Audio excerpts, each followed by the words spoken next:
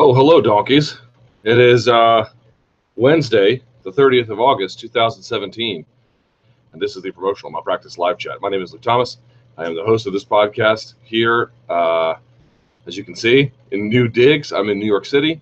I'm at the upstairs sort of cubicle area of SiriusXM here in Midtown. I'm here because I had to do an interview with Mike Tyson today, which was not great. And then I'm doing my live chat and then my radio show and then my show tomorrow. I'm hosting the MMA Beat tomorrow, so there's a lot going on. Had to come and stay the night. But right now it's time for the live chat. We'll go about 90 minutes as we normally do. Best place to get your questions in is where this window is embedded on MMAfighting.com in the comment section there. And the comments that turn green get priority but not exclusivity. Pretty easy to know what we're going to talk about, right? It's going to be Mayweather versus McGregor, I suspect, is the predominant amount of discussion points. I'm sure there might be some John Jones in there. There might be some UFC Rotterdam in there. There might be some stuff in between all of that. And whatever it is, again, those questions on MMAfighting.com. That's the best place to get it. I got a pair of trash headphones here. I literally don't even know what brand these are. I had to buy them in the airport because my other one's broke. So I have terrible, terrible headphones. But I guess they'll get the job done. You'll see my shrill harpy of a producer walk in and out occasionally, but don't mind her because I certainly don't. All right, I'm teasing. All right, let's go. Let's take. Oh, and by the way, today's show brought to you by Diet Mountain Dew because I am in desperate need of caffeine and I've already had 3 cups of coffee, which I'm sure is healthy.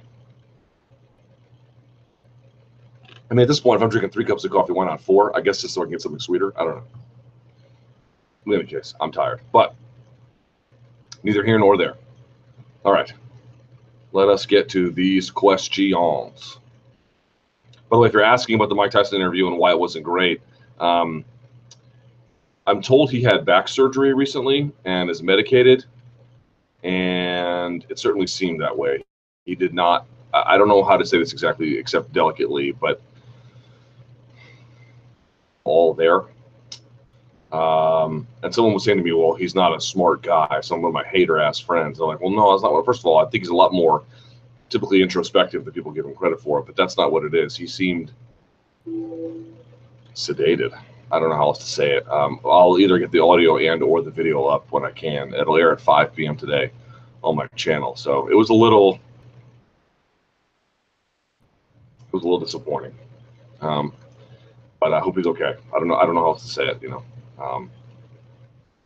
Yeah. Okay. First question. Wow. Got nothing to do with anything I mentioned before. All right. Woodley. Luke, what is the secret to beating Woodley now? Since losing to former contender Rory McDonald, Woodley has successfully dealt with a brawler in Lawler, an elusive karate fighter in Thompson, and a BJJ master in Maya, no doubt picking up more attributes and experience along the way. Woodley is a powerful, fast, and dangerous counterpuncher with an amazing takedown defense and the ability to do just enough to get the job done. So I'm curious as to your take on the attributes required to beat Woodley, i.e. what are Woodley's essential weaknesses, the game plan that should be followed, and the potential fighters on the roster, if any, who can get the job done against Woodley. Any idea who his next fight will be against? That part I don't know. Interesting. Well, without having reviewed current evidence, I don't really know exactly how to. I mean, I'd be better off if I had reviewed some of his more recent film, and I have not gone back and watched that Rory McDonald fight in a while, where that was one of those scenarios where Woodley typically likes to back up against the fence, and then he finds a way to put that on his terms. We talked about it with Dominic Cruz, at least noted during the Wonderboy Thompson fight, that enabled Woodley to set range. And then I noted during the Demi and Maya fight, or afterwards on my Monday Morning Analyst, that it also enabled him to he was able to reduce the effectiveness of the second effort on his takedowns as a consequence. So it's somebody who is going to have success, I think, at range striking with him, because you're right, taking him down is going to be difficult. Working in close might be a bit of an issue and a bit of a draining scenario. But I wonder if somebody has like a really good jab, real good boxing at range. Again, I need to go back and watch that Rory McDonald fight. It's a great question, but it's one I'm not really prepared for. Some of these spontaneous questions are a little harder to answer than others. But I think there's something more interesting point here is what skills did he pick up along the way. One of the interesting things that's going to be to see about Woodley, no matter who he fights next, is going to be whether or not those camps being so specific made him better to fight those challenges or made him better generally. Now, there's no denying that in practicing that takedown defense and then getting used to range and finding a way to figure out very difficult guys, you're probably going to get better generally. But I'm curious to see how much of that transfers over. To be clear, I'm not declaring that it won't or that it will. In fact, I suspect there will be some. But the question is how much. He is also a little bit older. I believe he's 35, 36. So there's a question about why he is incredibly athletic. Maybe a question about how much longer he'll be athletically ahead of his peers. But it just seems to me you kind of know what he's going to do. He's going to back up against the fence. How do you make him pay for it at range? So if you can mix up ranges in the middle of combinations, starting with kicks, push kicks, and then launching into punches, being able to separate so he can't take you down, working to the body, wearing him down.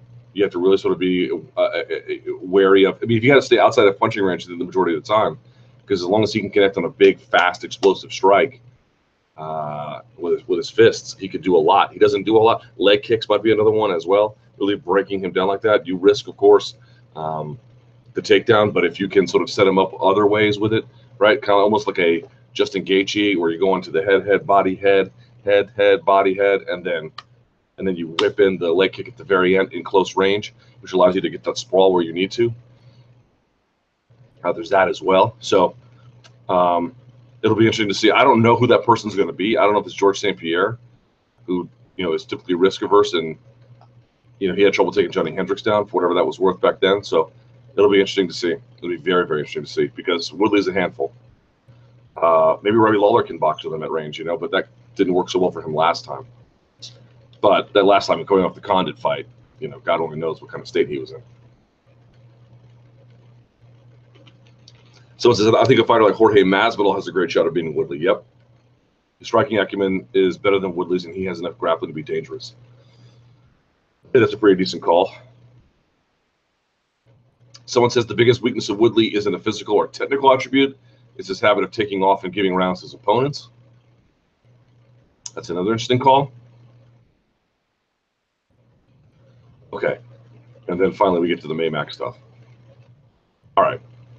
What can McGregor take from the Mayweather fight and camp back into MMA? I think the consensus from Saturday night is that Conor McGregor is a better pure boxer than we initially thought. However, questions over his cardio have been raised again, even though this was a 12-round bout. There is also the realization that a hand-up relentless pressure style gives him problems in pure boxing. My question is, out of all the positive elements of Saturday night, what can Conor McGregor take back with him to MMA? And out of the weaknesses exposed, what can his future UFC opponents take from that as a guide to beat him in MMA? Let's start with the second part first, which is his weaknesses. We'll get to his strengths, I promise, but let's start with his weaknesses. What can his future UFC opponents take from that as a guide to beat him in MMA? You know what's really funny? I've been on the wrong end of Conor McGregor predictions a number of times, but I did pick him to beat Eddie Alvarez. But I sort of thought it would be close. And in the end, it really wasn't close. But the interesting part about that is one of my presumptions was that Eddie will wrestle him first. Eddie was on my show in the lead up to that fight, and he had mentioned that, you can't wrestle the entire fight. If it's a 25-minute fight, you can maybe wrestle 10 to 15 minutes and then no more. And after that, you really got to get to work with striking. And I thought that was going to be something of a blueprint. Just go out there and wrestle him. Even if you don't get the takedown, make him underhook, make him wrestle, make him separate, stay in his face, stay on him, find a way to clinch, fight inside, do something, because that range will tear you to pieces. And he didn't do that, of course, and he lost. And this was interesting to me. I keep saying to fighters, like, if you're going to fight Conor McGregor, and not specifically fighters, but like in this general way, if you're going to fight McGregor, you cannot strike with him early, right? You cannot strike with him early. Chances are you're going to be outmatched. Now, you can't go there and do absolutely no striking, but you should not anticipate exchanging with him for any prolonged period of time. Here's the funny part about that. Mayweather seems to have got that better than anybody. Mayweather understood that better than anybody. Now, you can't take rounds off in MMA like Mayweather did, but just think about this. Even Mayweather didn't really strike with Conor in the first 3 rounds. Even Mayweather was at range, looking, reading. I'm not exchanging with this fool. Switching stances, long. Jab was pretty good. His left hand counter, that uppercut was very, I mean, that might be his best punch the whole fight. Very nice. Quick, reactive, accurate. I mean, it was a little bit off. It hit his chest and then came up, but it definitely knocked his head back. I mean, that didn't land idly. Just think about that for a second. This guy comes from MMA, right, where everyone is supposed to know him better, and then goes to boxing. And even Mayweather is smart enough to be like, I'm not striking with this fool early. No chance. No chance, Lance. Now, he had the luxury of not doing a whole lot, which fighters in MMA don't. But I'm just saying, isn't that hilarious? That, like, why are you, Mr. MMA fighter, striking with Conor McGregor early when not even Floyd Mayweather wants to do that in boxing? It just makes no sense. He is, Conor McGregor, an absolute terror. Terror at the beginning of fights. Terror. And Floyd Mayweather had enough sense to be like, I don't know what these fools are doing. Striking with him early, I'm not playing that game. Now, yes, was part of that strategic? Yes. Was part of that maybe a little bit of his rust from being off and not sparring? Yes. A lot of that was directly intentional. But Paulie Malignaggi on the broadcast admitted the guy is hard to fight at first. It takes you a round or 2 or maybe more to figure out exactly where your openings are and what he's doing. It's awkward. And I think that, yes, Mayweather intended to take off some of those early rounds, but not to the extent that he did. Do I think he was going to throw – did he think going in, I'm going to throw 4 to 6 punches a round? I sincerely doubt that. Even Mayweather said after the fact that he was kind of shocked by McGregor. So this is my point. It's like, what can you take from this? Number one, if Floyd Mayweather does not spend the early portion of a fight striking with Conor McGregor, what are you doing? Do not do that. Now, you cannot take rounds off, but if you consider the fight was about 9 rounds and some change, and he took off the first 3 rounds, or you use it strictly to gather data about Conor. So that means for the first third of a fight, he's not really doing a whole lot. I don't think MMA fighters have that luxury here, but here's what I think you can do. Get on him. Takedowns. Now, you have to weigh yourself out in the process of doing that, but this is my point. I do think Conor is right. He has a very high beginning. There's a significant drop-off, and then there's a return that he eventually finds himself. We saw that in the Diaz fight, and even Malignaggi himself said that's what happened in the 12 rounds. Conor thought he would find that again a little bit later on. Why he has that dip, we could talk about it a little bit later. All I'm pointing out to you is, if you can get him from here to here, I'm not saying this is some automatically very easy thing to do, but I guess what I'm also saying is it's essential to winning. It's essential to winning. The best defensive fighter of this generation has enough sense to not risk it in those early portions of the round. So what on earth makes you think you should?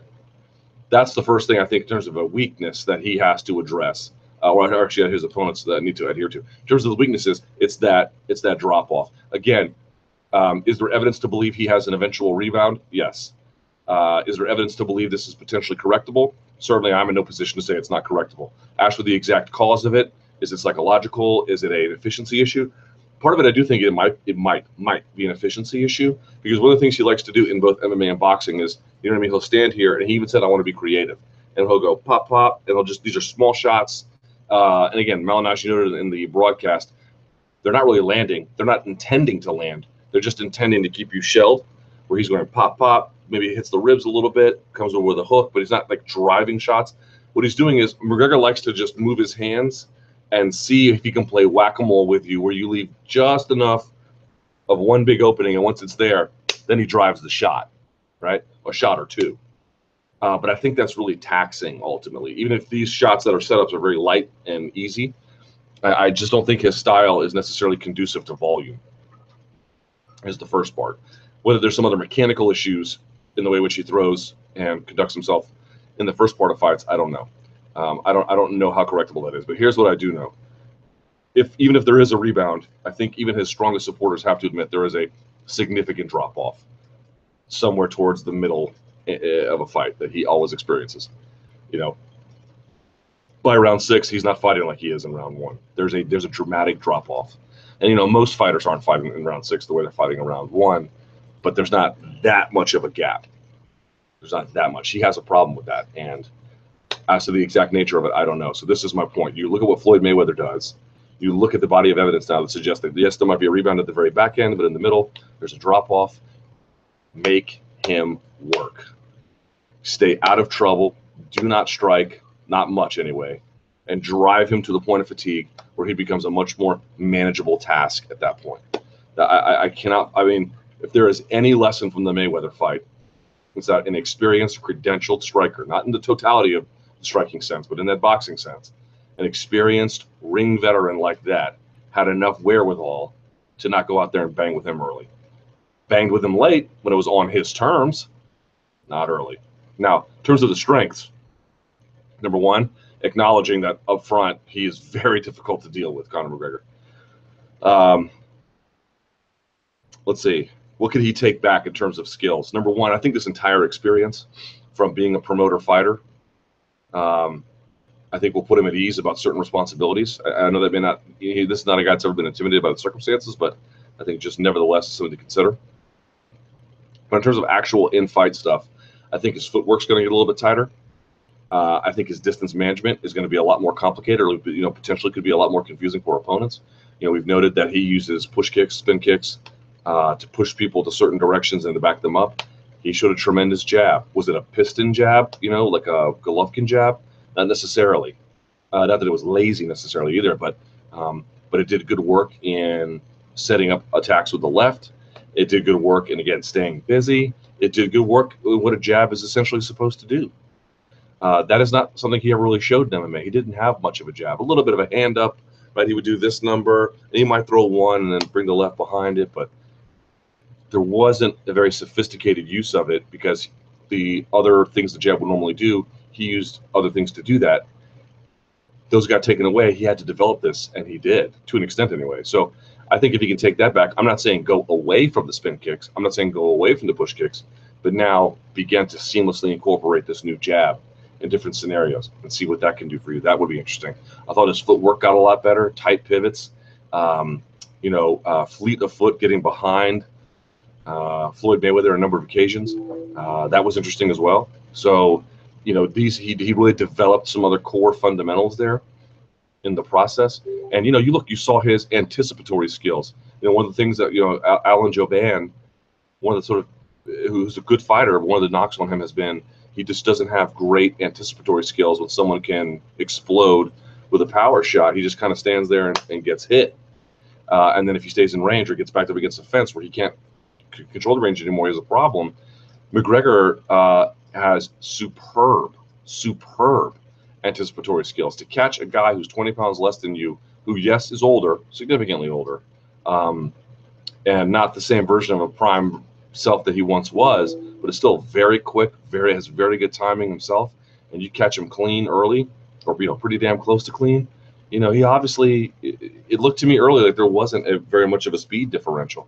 Certainly not in terms of that reactive counter striking that he brought out of himself, or that Mayweather may potentially brought out of him. So, I think if he can work on these cardio issues and work on his early part of a fight's management, man, he's going to be a handful because he already had all of these amazing skills. He already had all of these things he could do so well, and now he's potentially, we'll see how well he can retrofit them into his game. But that jab to me looked pretty damn impressive. And the things we knew about his anticipatory skill striking, they were only magnified in the sport, and his footwork got better. There's a lot, man. That's not nothing. A good jab, man. George St. Pierre beat Josh Koscheck with a good jab, defending his title in Montreal. That is not a small thing. A good jab is hard to come by, and if he can bring that around, boy, he's going to do a lot. I think he really will. I think it's that was the big thing for me that I noticed with this, in addition to sort of the cleanliness of certain angles and movement, and again that footwork that I thought was just really early, very fleet of foot. Let's see. One says Conor, this is them writing, not me. Conor simply does not have elite cardio. I'm not disputing that he trains hard. There's no doubt he trains hard. But truly elite cardio is simply not part of his skill set. That is something Diaz should definitely take advantage of if they make the trilogy. He isn't as big a puncher as Conor, but similar to what Floyd did in the ring, you should make Conor work hard for 15 minutes and then really start to box him up as he starts to reach that point of exhaustion. Floyd was the smaller man past his prime and never known as a power puncher, and yet he got the finish in his first finish in years this weekend. I think that tells us a lot. I'd say that's pretty fair. I'd say it's pretty fair. Let's see. Someone says, here's what we learned about Conor McGregor. One, he is amazing at creating angles and getting behind his opponent. True. Two, I think he was exposed for his inability, they put it as two different words, to fight on the inside.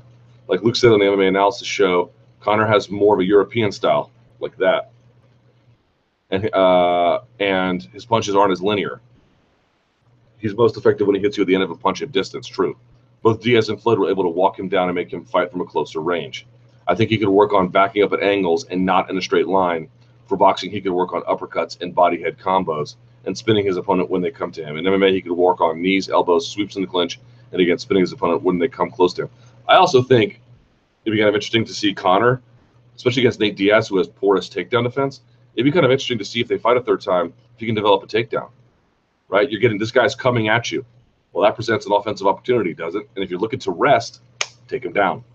Now, Diaz's guard is not to be trifled with, and if you're tired, that could be a problem. So there are challenges no matter what. I'm merely saying, if catching your breath is something you want to do, working on and developing a guard, on top guard defense with Dylan Dennis and savage ground and pound, because he hits hard. That could be something. That could be something to try. Diaz's guard is amazing, but no guard is impenetrable. Maybe even passing simply to half could be something as well. Just sort of finding a moment there, and just catching your breath a little bit, If you can work on it when guys are coming at you, there is an opportunity there. All these things carry risk no matter what you do, but you get the idea.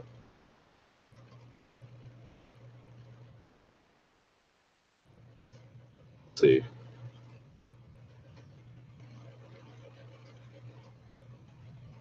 Says for MMA, I'd say McGregor's opponents could try to focus on grappling and body work. Yeah, if I'm an opponent of McGregor's, I'm going to the body constantly until he resolves this issue. I don't see how you don't. All right, McGregor, Diaz, and defeat. After the Mayweather bout, I've seen some commentary from the MMA media about how McGregor will be fine because he rebounded from the Diaz loss.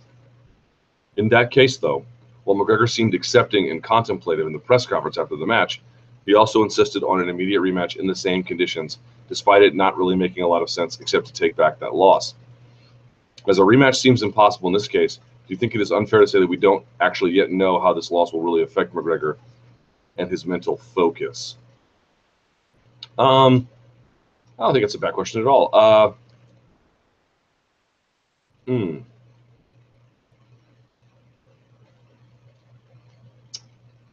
Well, the rematch was sort of there was some rumors and no hard evidence, but let's say it's true that he had overtrained and was on antibiotics for a staph infection prior to the first Diaz fight. He was looking to say that there was no circumstance here in actuality in terms of the weight or the opponent himself in a normal circumstance that was beyond his grasp.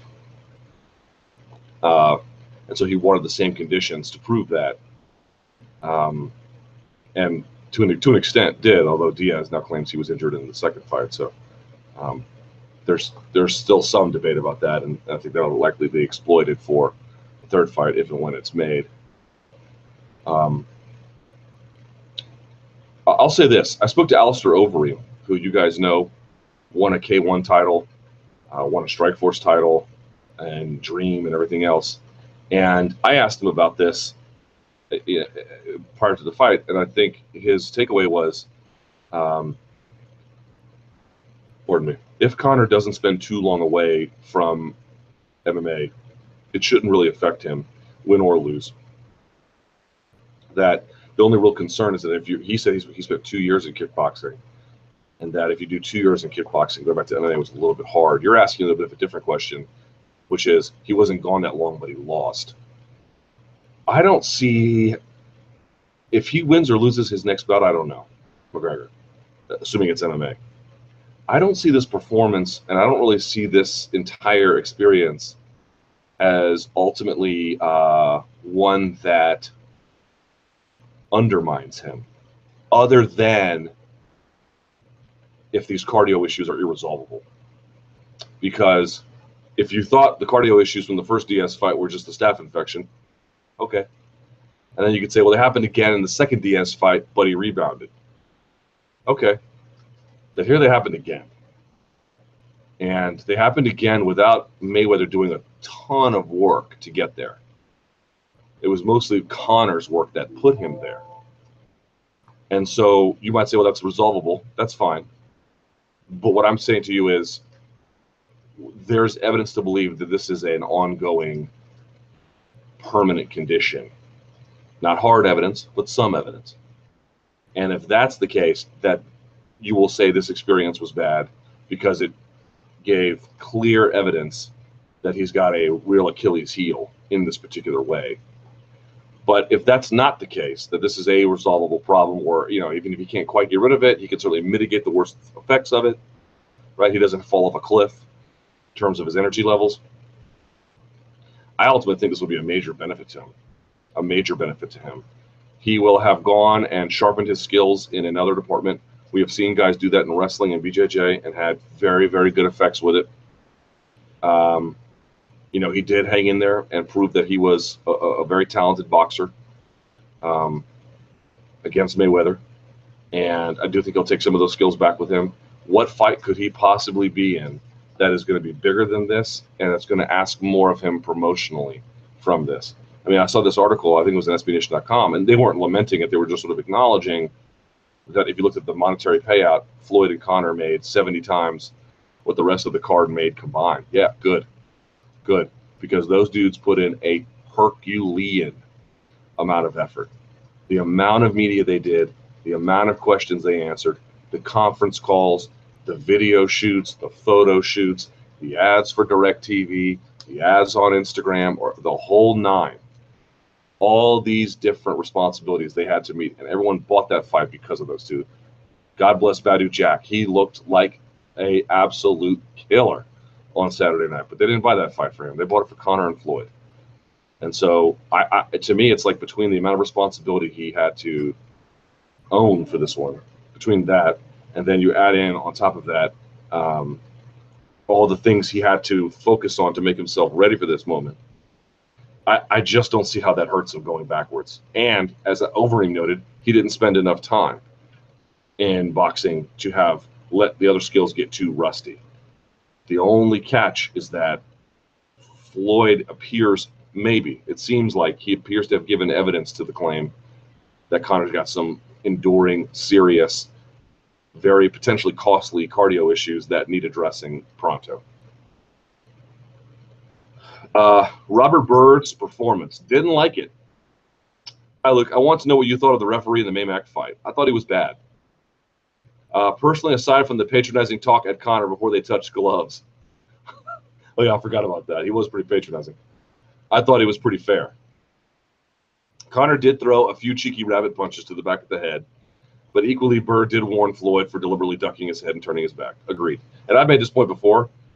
We all said prior to the fight that, look, it's going to be the referee's job to enforce the rules. Now, you don't want to go in there and absolutely, hammer a guy in the back of the head. But, skirting the lines a little bit, he kind of needed to do that to give himself any chance of real victory. In the end, I don't know how much it meant, but I'm not really mad at him for doing that. The referee in this fight could have been a much bigger issue, but as it's barely been mentioned afterwards, does it show that people couldn't really fault it? And someone says he did talk patronizingly to Conor before they touched gloves, but then let Conor constantly foul without warnings. There's that too. Or, verbal warnings, but not any kind of real significant warning. So my major problem with it was that if you want to let something go, then let it go, right? I don't have a problem with X. but you should be in a good position to see it. And yes, they were turning, which makes it hard. And they want to give referees to some of these older guys because they have more experience. But if you notice something, the referees in MMA are a little bit younger. Have you guys noticed that? You have a lot younger referees in MMA, relatively speaking, because, dude, if someone's on the ground, you got to dive on in there. You know, if someone's just taking a bah, and, you know, they're getting their, in the words of Conor McGregor, their head bounced off the canvas, you know, Big John's got to get up in there. Mario Masaki might let it go a little while, but you know what I'm saying? Like, this is a, maybe athletic is a strong word, but this requires a certain amount of physical dexterity and, dare I say, explosiveness, timing, certainly. You got to get up in there physically. Your body has to be moving a certain way, and it's not easy to follow two people who are like twisting in space to get around where you need to be, especially in the confines of a ring where it's much narrower and smaller. But I just felt like he missed the boat on that a lot. If you want to let Conor stuff go because you just don't want to take a point, this is a consequential bout in some ways, fine, I get it. But you need to be in a position to properly evaluate everything you're seeing. And if you're not, and stuff is happening, you're not even acknowledging, because there were sometimes you broke it up, and sometimes you would give a verbal warning. There were sometimes he didn't even say anything. He was, you know, doing this stuff. It was like, I'm not saying those punches were incredibly consequential, but I just want my referees to be in a position where they can make those kinds of informed judgments. I'll say this: I thought the stoppage was good. I know some folks are saying, frankly, I totally understand Conor's point. I don't think it's a bad point. His point is like, look, was the guy landing on me? Yeah, the guy was landing on me, but you hear me talking. I sound fine. I sound absolutely about my wits. I sound, I don't think clairvoyant is exactly what I'm looking for, but lucid, clear, and rational. Making eye contact, the whole nine. And I think that's a fair point. And then he said, I would really admit the issue is just fatigue. I believe Conor. I believe him. I will take Robert Byrd's side in this instance because Robert Byrd is not a mind reader. You know, he doesn't know what you are feeling and not feeling. What he can see is that you look exhausted. And what he can see is that these shots are landing unobstructed. And when Conor did try to clinch, Floyd, brilliant as he always is, was able to frame, almost in the same way Holm framed against Rousey, and then push off the frame. Conor was coming in wide with these clinch hugs, and Floyd, inside control, man. Isn't that amazing in fighting how absolutely critical inside control is? Why do you need inside control? You need it on an underhook, right? Because you want to be tight on the body, but running on the waist or the shoulders to get a takedown, right? Or to be able to stand up off the bottom. And here's Floyd again. Conor comes in wide. What does Floyd do? Floyd puts the framing inside so that he can control the inside space. It doesn't matter if it's jiu-jitsu. It doesn't matter if it's wrestling. Even Muay Thai clinch. Doesn't matter if it's Muay Thai. Doesn't matter if it's judo. Doesn't matter if it's boxing. Look at this, folks. This is a point I haven't heard a lot of people make. Inside control matters in fighting, period. In any kind of combative sport, inside control is absolutely critical. Inside control, inside control, inside control, inside control. You saw it here. You see it in all the other sports. We just talk about it much more openly there. Here's another example of being on the inside and why that matters. In any case, I thought the stoppage was good because Byrd can't, as I mentioned, can't read your mind. He can only go up what he's seeing. And what he's seeing is a guy who looks obviously fatigued, taking unanswered shots for a prolonged period of time. And also, he's doing that in a context where you have one fighter who is 49-0 and the other one is 0-0. And also in a context where for the first time, this commission, for reasons that we've discussed ad nauseum, has allowed the gloves to go to 8 ounces. I think that was a prudent call. Could Conor McGregor have gone longer? Maybe. Should Conor McGregor have taken a knee? I think he should have. This is the veteran experience we're talking about. He just doesn't have, at least on that Saturday night, of course, he didn't have the requisite experience and the mental wherewithal, the presence of mind to make that kind of a call. And so that maybe it cost him a little bit. But here's the truth of the matter. I thought, in some ways, this is kind of a perfect scenario. Perfect's a bit of a strong word, especially if you're a Conor McGregor fan. You might be saying, well, perfect might be him winning, but okay, fair enough. But hear me out on this for just a second. You know, it was never impossible for Conor to win. It was never impossible, but it was very much unrealistic. And I think we can all see that now. He trained his ass off for this one. He was ready for this one. And at no point did I ever feel like Floyd was in danger. I do believe Conor performed quite ably, but Floyd was never really in danger. And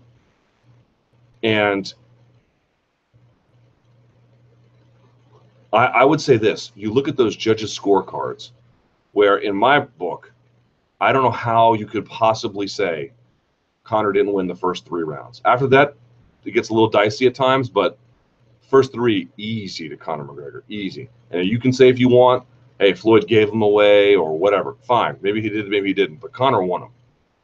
I mean, I also don't understand the argument where you can say Floyd gave him away and then 2 judges are giving him 2 of those first 3 rounds. Well, which is it? Did he give him away or did he win him?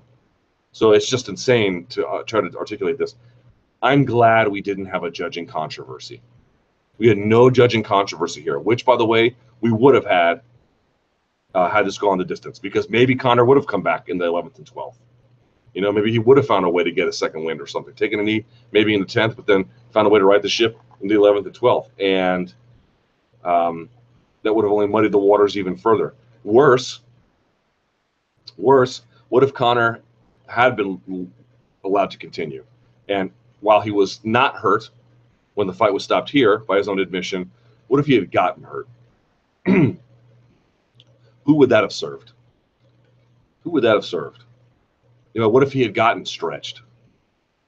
You know, what if he had taken a really prolonged beating and then all of a sudden everyone got sour on it? Part of the reason why this works is that the win felt appropriate enough without being savage, without being viscerally, to some, nauseating. The New York Times, for reasons I will never understand, wrote that this guy was covered in blood when he didn't have, I mean, he barely had a mouse under his eye, much less any blood. But what if there had been, right? We would have had a 49-0 guy versus an 0-0 guy. He bloodied and then gets viciously, you know, toe curling KO'd. That wouldn't serve anybody's interest. This guy has a career after this. You know, Floyd doesn't. Floyd's done after this. But Conor has, I mean, this guy is definitely going to keep fighting, it looked like. He seemed like he very much enjoys to compete. You want to take that, you want to potentially jeopardize that, just to have a cleaner finish.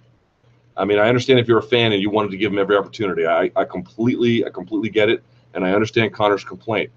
But this is why the sport is regulated by the government. As woefully inadequate as the commission might be, you need a state apparatus protecting these guys from themselves. In the end, Conor can hold his head up high, and he didn't take a ton of abuse. He didn't get cut up. He didn't get concussed. And he can now resume, if should he choose to, mixed martial arts activities without this being an incredibly costly or damaging one, either for his reputation or his, you know, vital organs, quite literally. So in the end, Robert Byrd, I did not think was all that great of a referee during the course of the bout, but that stoppage, I really think you got to think twice about it if you didn't like it. I think it serves a lot of interests, including, most especially, Conor's.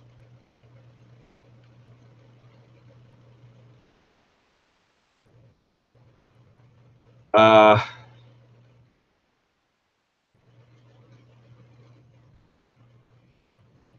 the UFC take back any of the purse paid to John Jones if it proves if it is proved he was taking steroids before the DC fight? Yes, they can, but I don't think on those grounds specifically. I believe that they're able to impose financial penalties after the fact. So it's not like they can withhold purse. I mean, ultimately, it's the same amount of money that might be seized or you know, taken away from him, but it's not in that manner. They can't say we're going to hold on to. I mean, the purse has been paid out, I believe. I'm not sure exactly if the pay-per-view money's been paid out in full, but pardon me. But I think what they can say is, and I asked Dana White this at the scrum after the fact. I said, beyond what USADA might do, and beyond the potential act of stripping him, which again is not a given, but seems probable. Could the, or is the UFC considering any other additional kind of penalty, including a financial one. And he said it's possible. So he didn't really commit to anything. I think obviously at that juncture that would be very premature, but it does at least indicate that additional forms of punitive action are available should they be warranted. This person goes on to say, people talk about protecting fighters from drug cheats, but the promotion also needs to take its own protection in these cases, as commercially this must make a negative dent on the promotion, as it just looks like there are juice heads in the sport rather than athletes. The biggest problem with MMA fighters is that they're, again, I don't know what the case is with John. He is entitled to due process. Let's take him out of the equation for the sake of this argument. What I can say is generally MMA fighters are quite bad at cheating when it comes to this kind of thing. There's a story out in The Guardian. Ready for this? Here's the headline. Sport doping study revealing wider usage published after, quote, scandalous delay. Almost a 6-year wrangle delays the release of an anonymous surveys done after elite athletic events in 2011, in which 57% of competitors doing admitted doping compared to under 4% in WADA results. You know, I was at that. It was the same scrum as Dana White. Jeff Nowitzki spoke first, and he was like, "Well, when we first got started, we had X amount of adverse findings, and now we've got less adverse findings." And I'm like, "That's not evidence of anything. That's just evidence you have less adverse findings." WADA, through all the testing that they sanctioned, was able to collect 4% on. Was able to catch through testing 4% of athletes in these various competitions over the course of a period of time. And then you have at least 57% admitting that they were doing it during that time. and that 57 is probably, there's reason to believe, conservative. Right? It could be higher than that even. A controversial study suggesting that doping in sport is far more prevalent than was found to be by conventional testing has finally been published after years of wrangling. The research commissioned and funded by WADA has taken almost 6 years to be officially published, despite the results being leaked to the New York Times and later in the UK under parliamentary privilege by Culture, Media, and Sport Committee on Blood Doping and Athletics. So there you go. So I talked to some writers who were covering the Sochi testing scandal, and what their point is that testing is testing is to some extent theater. That partly what it is yes, it does catch some users, and it does deter others, but part of it might be that they know they're not going to catch anyone who's really good at cheating, but it's this kabuki theater that lets the public know that something's being done and that it has this sort of relatively noticeable, intimidating presence among the fighters, even if it doesn't ultimately deter them. It's a show of force rather than being, really the most important way to tell. But, when Jeff Nowitzki gets up there and says, hey, we had X amount of adverse findings and now we have 1/2 of X or 10% of X, that sounds like progress, but that really doesn't tell you anything. They have no way of knowing what's happening. It's just interesting that MMA fighters have been historically quite bad at cheating because they never needed to be good. What you're finding in athletics is as testing gets better, so does usage. When I say better, I mean in terms of not being detectable. And the users get better at disguising it or finding a way to circumvent the testing altogether, as in the case of what you see in the Icarus documentary, where yes, they're being tested, but the samples are being swapped. So I'm sure the samples are full of adverse findings. They just never got tested because of someone else's urine being in there. But just keep that in mind. It's like we grew up in an age where there was very lax testing, and as testing gets better, and as MMA fighters make more money, I entirely expect there to be designer stuff that's ultimately uncovered. I entirely expect that MMA fighters are going to get better at cheating. It's just historically they've been quite bad at it, and so that's why they get caught a lot more easily. And again, I don't know what the situation is with John. We're going to have to wait and see.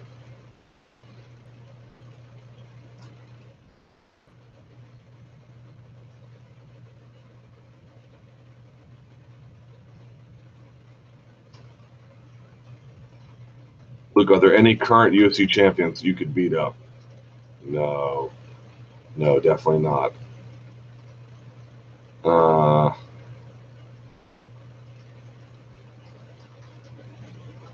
Paige Van Zandt's move to flyweight. What do you think about Paige Van Zandt's debut in flyweight? I've always thought that her physicality and strength was a big part of her initial success, so it does seem risky to move to a weight division where she loses part of that power differential. I completely agree. And she's fighting Jessica Eye, who was on quite the slide. I think, 4, 5, 6 losses, something like that. But nevertheless, I agree. It was this sort of this rapidity that she had, like in your face all the time, staying on you, throwing for head tosses, and maybe they were ill-advised, but then she would scramble, and she was sort of this sort of physical force that people had to quite literally physically tame, subdue. And without it, they did not necessarily have a ton of success. So yeah, I don't exactly know, except maybe she felt like she hit a roadblock, or maybe she felt like weight cutting was killing her, or maybe she feels like she can put on size. It'll be interesting to see. I don't think the Jessica Eye fight is necessarily all that dangerous for her. Not that she's a pushover. I'm just saying it doesn't seem especially arduous. It's just I don't really know what kind of future there is, to the point of your question. It's a great one. I completely agree. For now, but we'll see.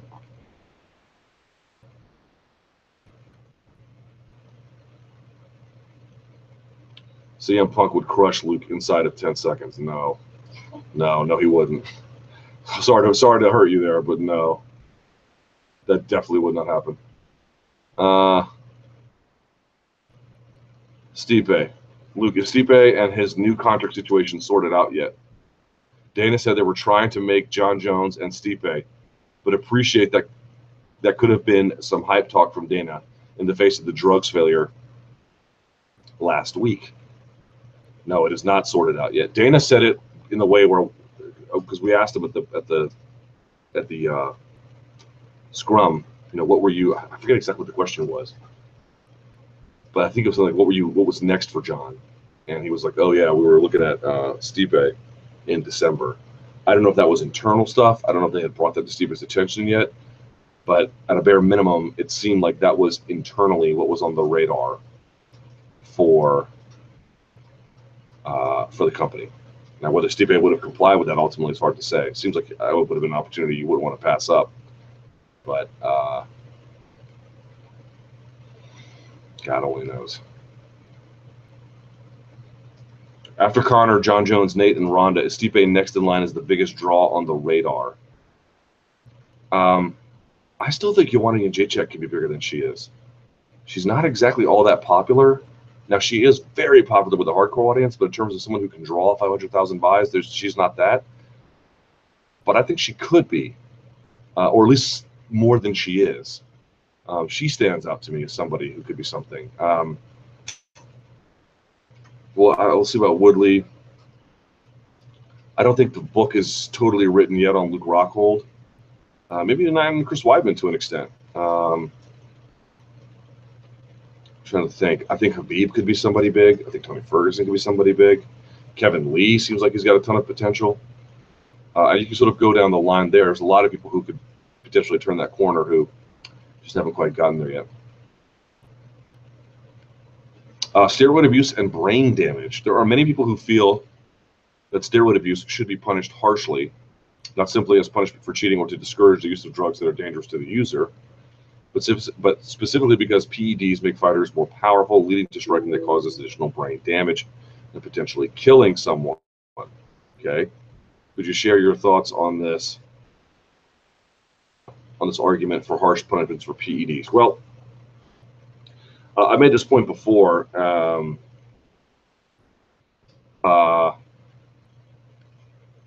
It is clear that, not to everyone, but to many who use, it does confer an advantage. I mean, that's why they call them performance-enhancing drugs, right? Now, what they take, how they take it, how long they took it, what it does to them, people's bodies respond differently, is still, in that sense, a case-by-case basis. But this is my point. Let's assume for a second that you guys believe WADA has cleaned up the sport. Quite literally, there's no evidence of that. But let's just say that it's true, right? You believe it. Like, there might be no evidence, but that's because you might say, well, look, evidence is hard to collect. Okay, I would agree. Let's say the usage is down I'll even be conservative. Let's say 25%. Is there any evidence to conclude that the injury rate in MMA, or more specifically, of course, the UFC with USADA, is in any way down comparable to a decline in usage? I mean, you literally can't even answer that question because you don't know. But I would say, just looking around, even if you feel like PEDs are cheating, even if you feel like they should be harshly punished, you know full well you cannot answer that. There's no evidence of it. There's no way to measure this. And I would say that in terms of the rate at which the fights go to decision, number one, that actually would not, that is somewhat up. Partly that's a little bit of a parity issue as the fighters get better and more. That also does not indicate that in any way the sport is safer. Did the sport all of a sudden in MMA and UFC, did it get safer when USADA came along? Does it look safer to you? Do you feel like guys are getting injured in terms of what happens in fights less? No, I think training practices are getting a little better. And that's not nothing. That's actually something. But in the middle of competition, is it down? What steroids appear to do, and when I say steroids, I'm using it as a catch-all for PEDs. What they appear to do is they don't overall reduce the amount of violence that one witnesses. It just changes the distribution. So the overall damage is roughly the same. It just gets more concentrated in certain areas. It changes the balance. And you can say, well, look, that changes enough to ban them. That's fine. We can have that argument. But I don't know that there's any, to my knowledge, and if someone has these research done to properly articulate this and defend its position with on an evidentiary basis, there is no evidence that's safe for now. None. Zero. And we make these assumptions because they feel like they're true. They feel like they make sense. And I'm not trying to talk you out of your position. You guys know I'm in a different position than most. If you feel like there should be harsh penalties because it just seems intuitively obvious to you, I think that's a very compelling logic to a certain extent. On the other hand, I'm typically a little bit, I think, ordinarily, even those people would want to exercise caution about what conclusions you can draw in the absence of any kind of research or evidence at all. And there's none. There's none that usage is down. And there's none that, even if it is, that there's a subsequent decline in the overall amount of violence. I mean, if you're saying PEDs make someone more dangerous, then you're also saying no PEDs make someone less dangerous. And if someone is less dangerous, then you're saying their ability to exact violence has been compromised to an extent. And if that's the case, there should be some kind of observable change to the UFC's fights complexion that one could note. And I don't see. Maybe you see it, and if you do, by all means, let me know. But I don't see it. So either there's been no decline in the amount of usage, or something's wrong with that theory about what those things do in terms of performance enhancement or reduction. Something's missing here, because I don't think the UFC is any safer than it once was. In fact, it's probably as dangerous as it ever was. And even if someone can defend themselves, like in people were like, we had this debate about like, how can Conor, what does he have to worry about what's happening in boxing when this guy has to worry about taking shins to the face and knees to the ribs? That's all true. But again, boxing can be like Chinese water torture, right? Where, yes, I mean, one big punch can drop you. I just had Mike Tyson in the studio today, but it's that that accumulation of damage over time. So even if the guys are getting better at defending themselves, they could be even taking more damage through that parity that's found through defensive best practices. And in that case, there would be no evidence that any kind of reduction in perceived PED use in any way made the sport safer. So all I'm saying to you is, look, I'm perfectly willing to believe certain things that sound intuitively true. Know that I am acting outside the boundaries of rationality by asking for some kind of evidentiary basis upon which to make these conclusions. 6 million pay-per-view buys. Dana said on Uriah's social media, I think it was on Snapchat, that Maymac did 6.5 million buys. I would want to see that independently verified. And if I were you, I would hold your horses on that. But if that's true, and I can believe it's possible, it'll be a long time before anyone gets close to that. And it will have been a major success, and Conor will have gotten paid. He'd make over 100 mil at that point. He'd be close to 120, 150 at that point. Okay.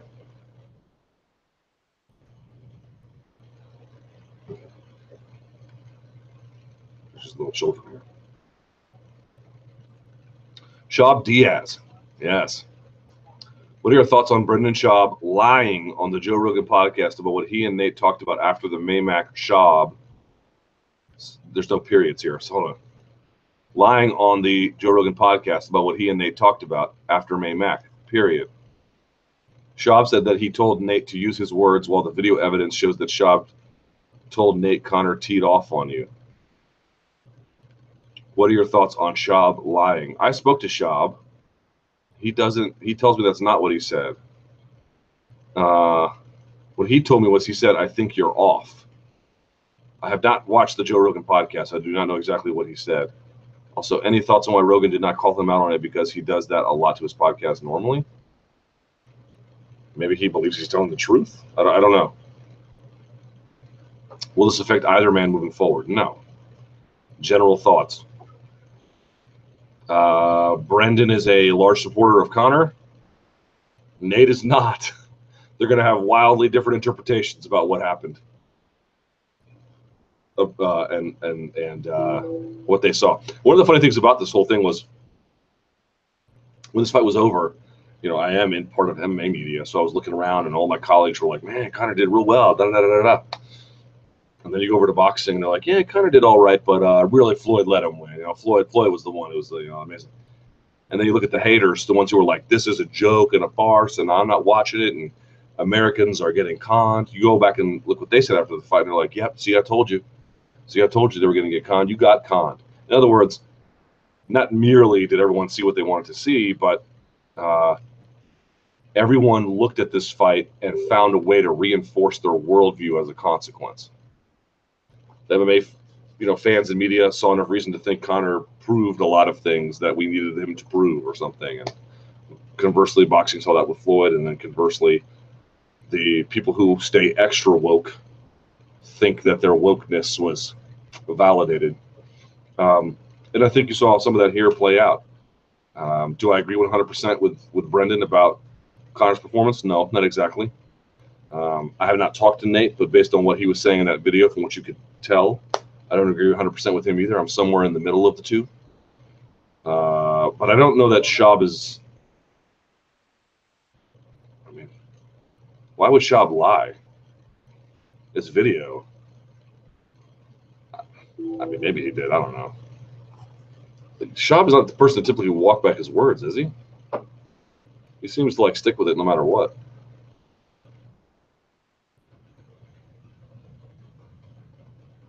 But you know what? I'll watch the video again. You know, Marissa, we should play that video on the air. Okay. See what people can say. People are saying that Schaub said Nate or Conor teed off on you, and Schaub told me, he said, what did he say? I got it. He said, online. He goes, I think you're off. How can people question what the video is? Because the audio is bad.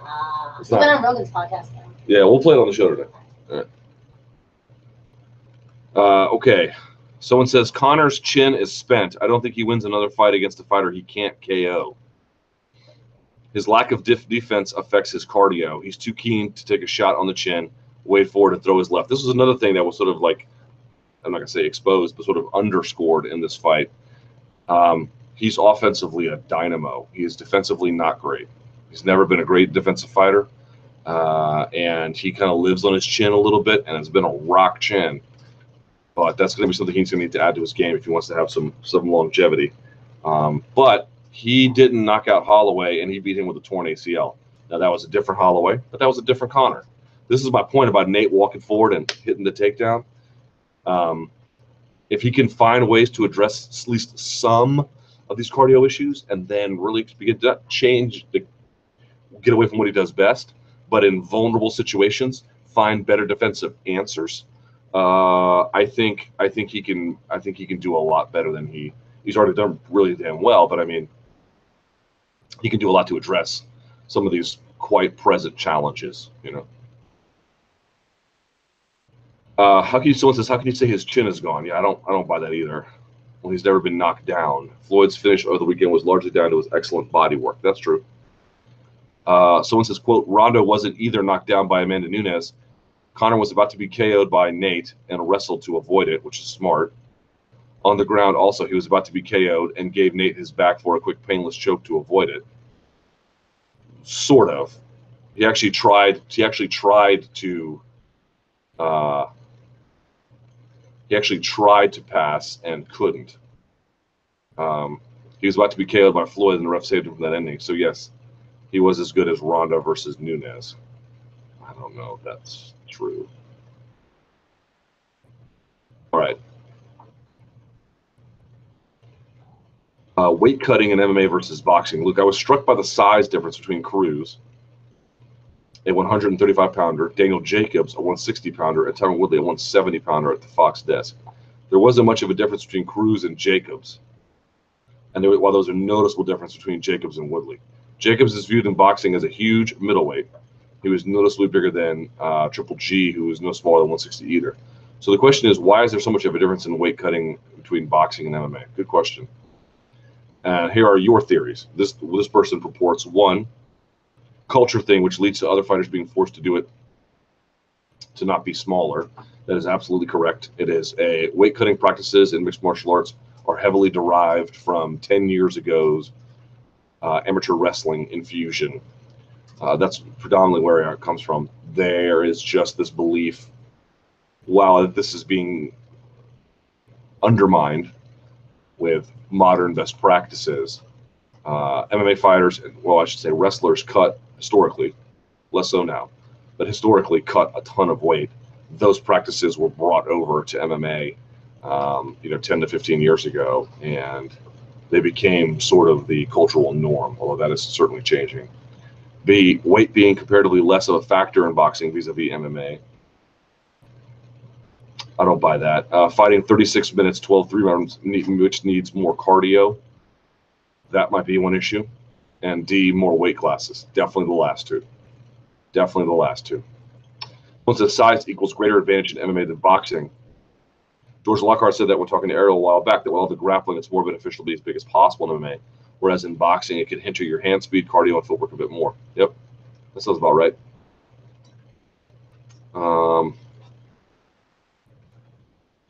USADA queries. In the wake of the Jones news, I was wondering if you could clarify some things about USADA. I'm completely naive to the whole thing, if I can. I've heard some say there's ways around USADA's testing. Do you think this is true? It's those ways around everybody's testing. And how would you get around random testing system? You could have stuff that their testing doesn't detect. You could dose in a way that their testing doesn't detect. You could have some kind of sophisticated mole on the inside. There are any number of ways to get around random testing. Any number of ways. Tainted supplements. Do you buy this excuse? I personally don't think it's impossible, but some knowledgeable people completely laugh this excuse off. Again, how can you fake a tainted supplement? Well, I mean, again, everything can be cheated, right? You can take something the whole line is tainted, and you can take it and then you get caught. You say, yeah, but I didn't know. And they test the line and they find out that, yeah, there's tons of the stuff that's all jacked up. And it wasn't listed on their prohibited, or their, they have a supplements list of like all the things that have ever had, ever been tainted. Look at that list. Look at the list USADA itself has compiled of supplements that they're known to carry prohibited substances on them that are not listed on the label. So when people laugh it off, it's like, what are you laughing off? This is literally documented. And the list is huge. It's a huge list. I've mentioned this before. The FDA does regulate supplements, but not necessarily in the way that you think. And predominantly what they check and maintain are manufacturing standards. And even those manufacturing standards are not particularly an onerous burden for these people to come up with. That's why you can have a lot of these companies that are fly-by-night. I know Eric McGracken over these supplement makers who they'll buy in earnest, I don't know, let's say creatine. And in the creatine, you've got DHEA. And you're like, well, wait a second. I was just trying to get some monohydrate, and now I've got this. I'm going to sue you because this is what you're doing is illegal. And athletes have tried that before. A lot of these supplement companies are fly-by-night operations where they might make some money. A lot of them go out of business, and a lot of them don't have money. You can Google some other athletes who have sued supplement companies and won, and the ultimately the plaintiffs in these cases have not been, I mean, they got awarded money on paper, but there was ultimately no money to get. So they ended up having to spend tens of thousands of dollars in legal fees, and they didn't get anything in the end. Now, that's not the case probably with all the supplement manufacturers, but you see some of the things these guys are taking from some of these companies. They're taking some things from some fairly sketchy sources. So it's not a joke. I mean, USADA has a whole page listed of this. They've got a whole sheet. I encourage you to look it up about all the different supplements that have come up showing things that aren't supposed to be on there. How prevalent it is in terms of the fight. I mean, how do I say this? To the extent fighters have used it as an excuse and been, exonerated either in full or partially by USADA. In other words, to what extent are they gaming the system? That's anybody's guess. But when you have a supplement industry that USADA itself notes has a demonstrated record of getting this wrong, when you note that the FDA doesn't check products up front, predominantly in terms of maintenance, checks manufacturing standards, and is very slow to get after supplement makers who have either knowingly or unknowingly spiked their products with things that aren't supposed to be in them, the notion that fighters who are trying to find any kind of edge, in this case legal, in their minds legal, would run afoul of USADA's fairly strict regulations seems to me not merely not laughable, it seems to me an inevitability.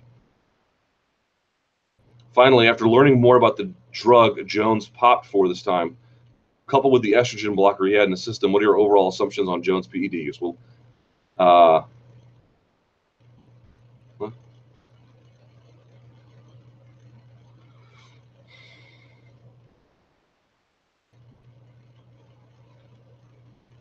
so there's two ways to look at this. And again, Jones is entitled to due process. And as I said on the MMA beat last week, and I mean it, I really don't know what to think about Jones anymore. Is it possible he will be completely exonerated in this? Sure. Is it possible he will be completely found guilty in this? Sure. And I don't really know which is which. There's two interpretations. One is that you look at what he got caught for previously. These are drugs that are specific in nature, including in the ways in which they're combined in post-psychotherapy for other forms of performance-enhancing drug use, and then you combine that with, in this case, turinabol,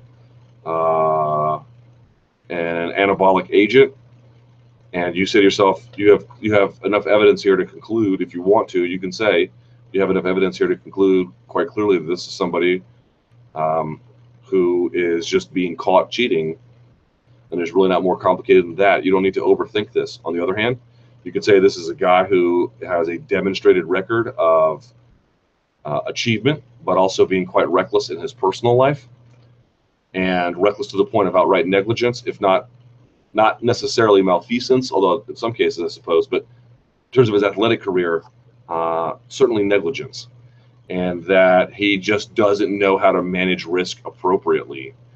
And so he might deserve some sanction, but potentially not as much as someone otherwise should, because what he's doing is not intentionally cheating. It's just it's a stunning degree of recklessness. And again, inability to manage risk. Those are your two choices, and either one isn't good. Even the best case scenario is not good, unless there's some insanely mitigating factor, like I know one of his teammates or friends might have had something spiked. If they can, set up or something. I mean, if they can prove that, hey, all bets are off. But I realistically, those are your two options. Which one is it? You can decide.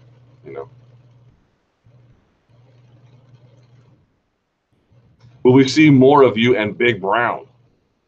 I really enjoy watching the two of you talk about MMA. Will we see more of this in the future? Yeah, I mean, I don't live in LA, but to the extent we can work something out, sure. There aren't a lot of duos who have the same combination of first-hand experience from competition and training. Well, I have none from competition.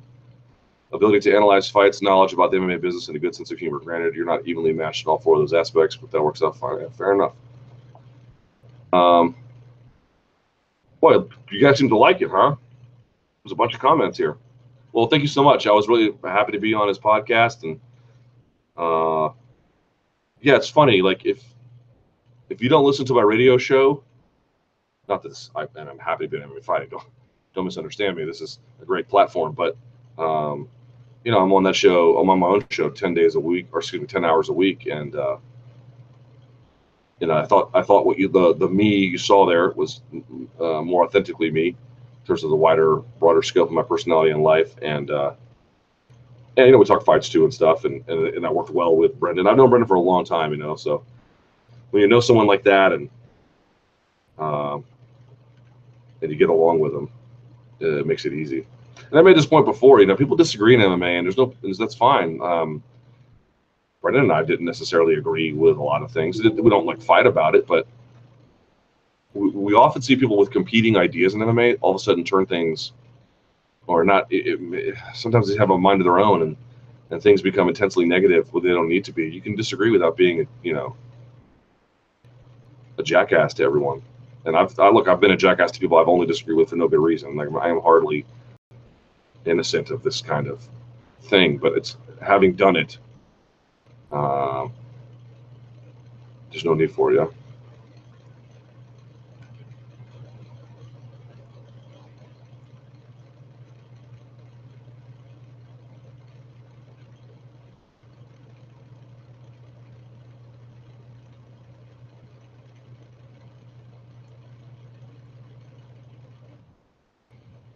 Oh, God, time has flown by. It's 2:15. Let's go to the Twitter machine.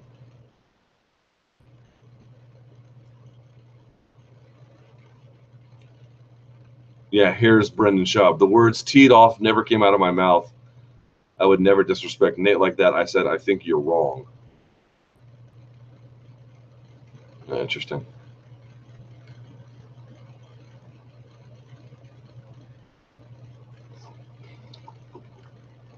I think your new chair money, which I haven't bought the chair yet, needs to go to Ariel due to his latest circumstances. The experience with thing. Oh, God. I feel bad for him. But he's letting them have it on Twitter. Good for him. He got jerked around.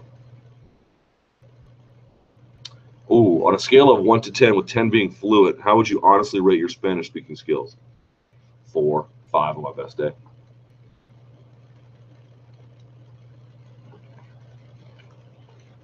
What fight do you wish would happen but is unlikely to be made by UFC matchmakers? Jones versus Miocic. Why not have USADA approved supplements?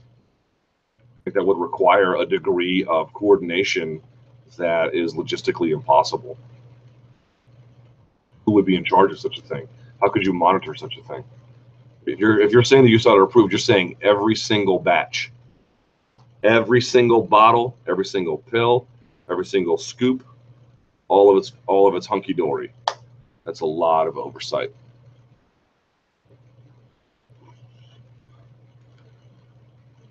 Do you think Triple G versus Canelo has affected the pay-per-view buys from Mac? No. Maybe the other way around.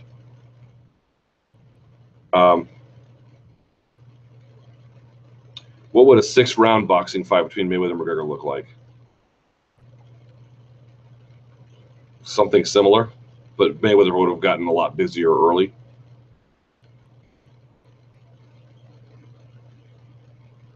Yeah, this may have been discussed already, but 2 of the 3 judges giving Conor only 1 round for the first 3 is just unconscionable, just insane. You guys know my thoughts on judging, and that is a reason why. I mean, how can an adult say something like that? I just don't know. I have no clue how you can give a guy a round like that. Besides Ferguson, who is the more dangerous to Conor, Khabib or Kevin Lee? I would say Khabib. Someone says, I'd say Cody is up there as a big draw. Well, he hasn't proven to be one, but I would agree that he's got that potential. Does Floyd come back for a rematch, seeing the sustained belief in a McGregor victory by his huge fan base? I seriously doubt it. Never say never, but I would put a significant no on that. Who was the more delusional about McGregor, Bayless or Schaub? I think to an extent there are some things Schaub said that were proven to be wrong, and there are some things he said that he was vindicated about. Bayless is just, I mean, but Bayless is not trying. He's just saying things. So like saying he's wrong is sort of like saying he spoke. He's almost, it's the truth value of it is irrelevant. What arguments are there for Conor to go back to MMA? A couple. One, he might be a better fighter now. Two, I think he might be able to get an ownership stake from the UFC. Three, he's the champion. He should defend his title. Four, there are a ton of interesting fights for him where he can make big money. And five, I think he's a competitor. I think he likes to compete. He likes big checks, but he also likes to compete. And it would satisfy his internal drive. With Jones potentially gone, is Bisping the next biggest UFC draw after Conor? Oof. Jesus. God, I don't know. Cyborg is there, so maybe her. Jesus, I don't know.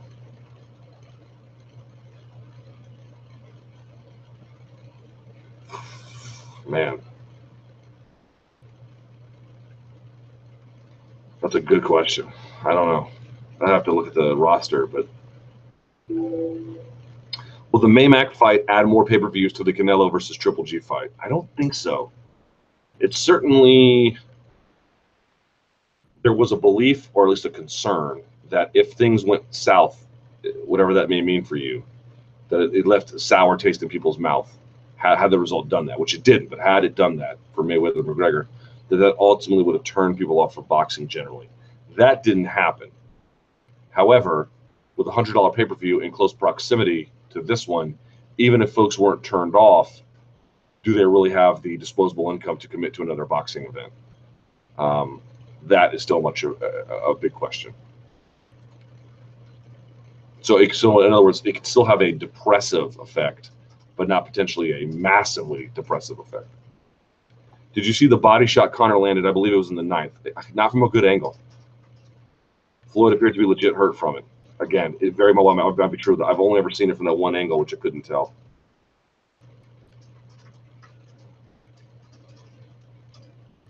As a proponent of maintaining the structural integrity of MMA, thoughts on idea of Conor versus Nate and not interim champ from 216?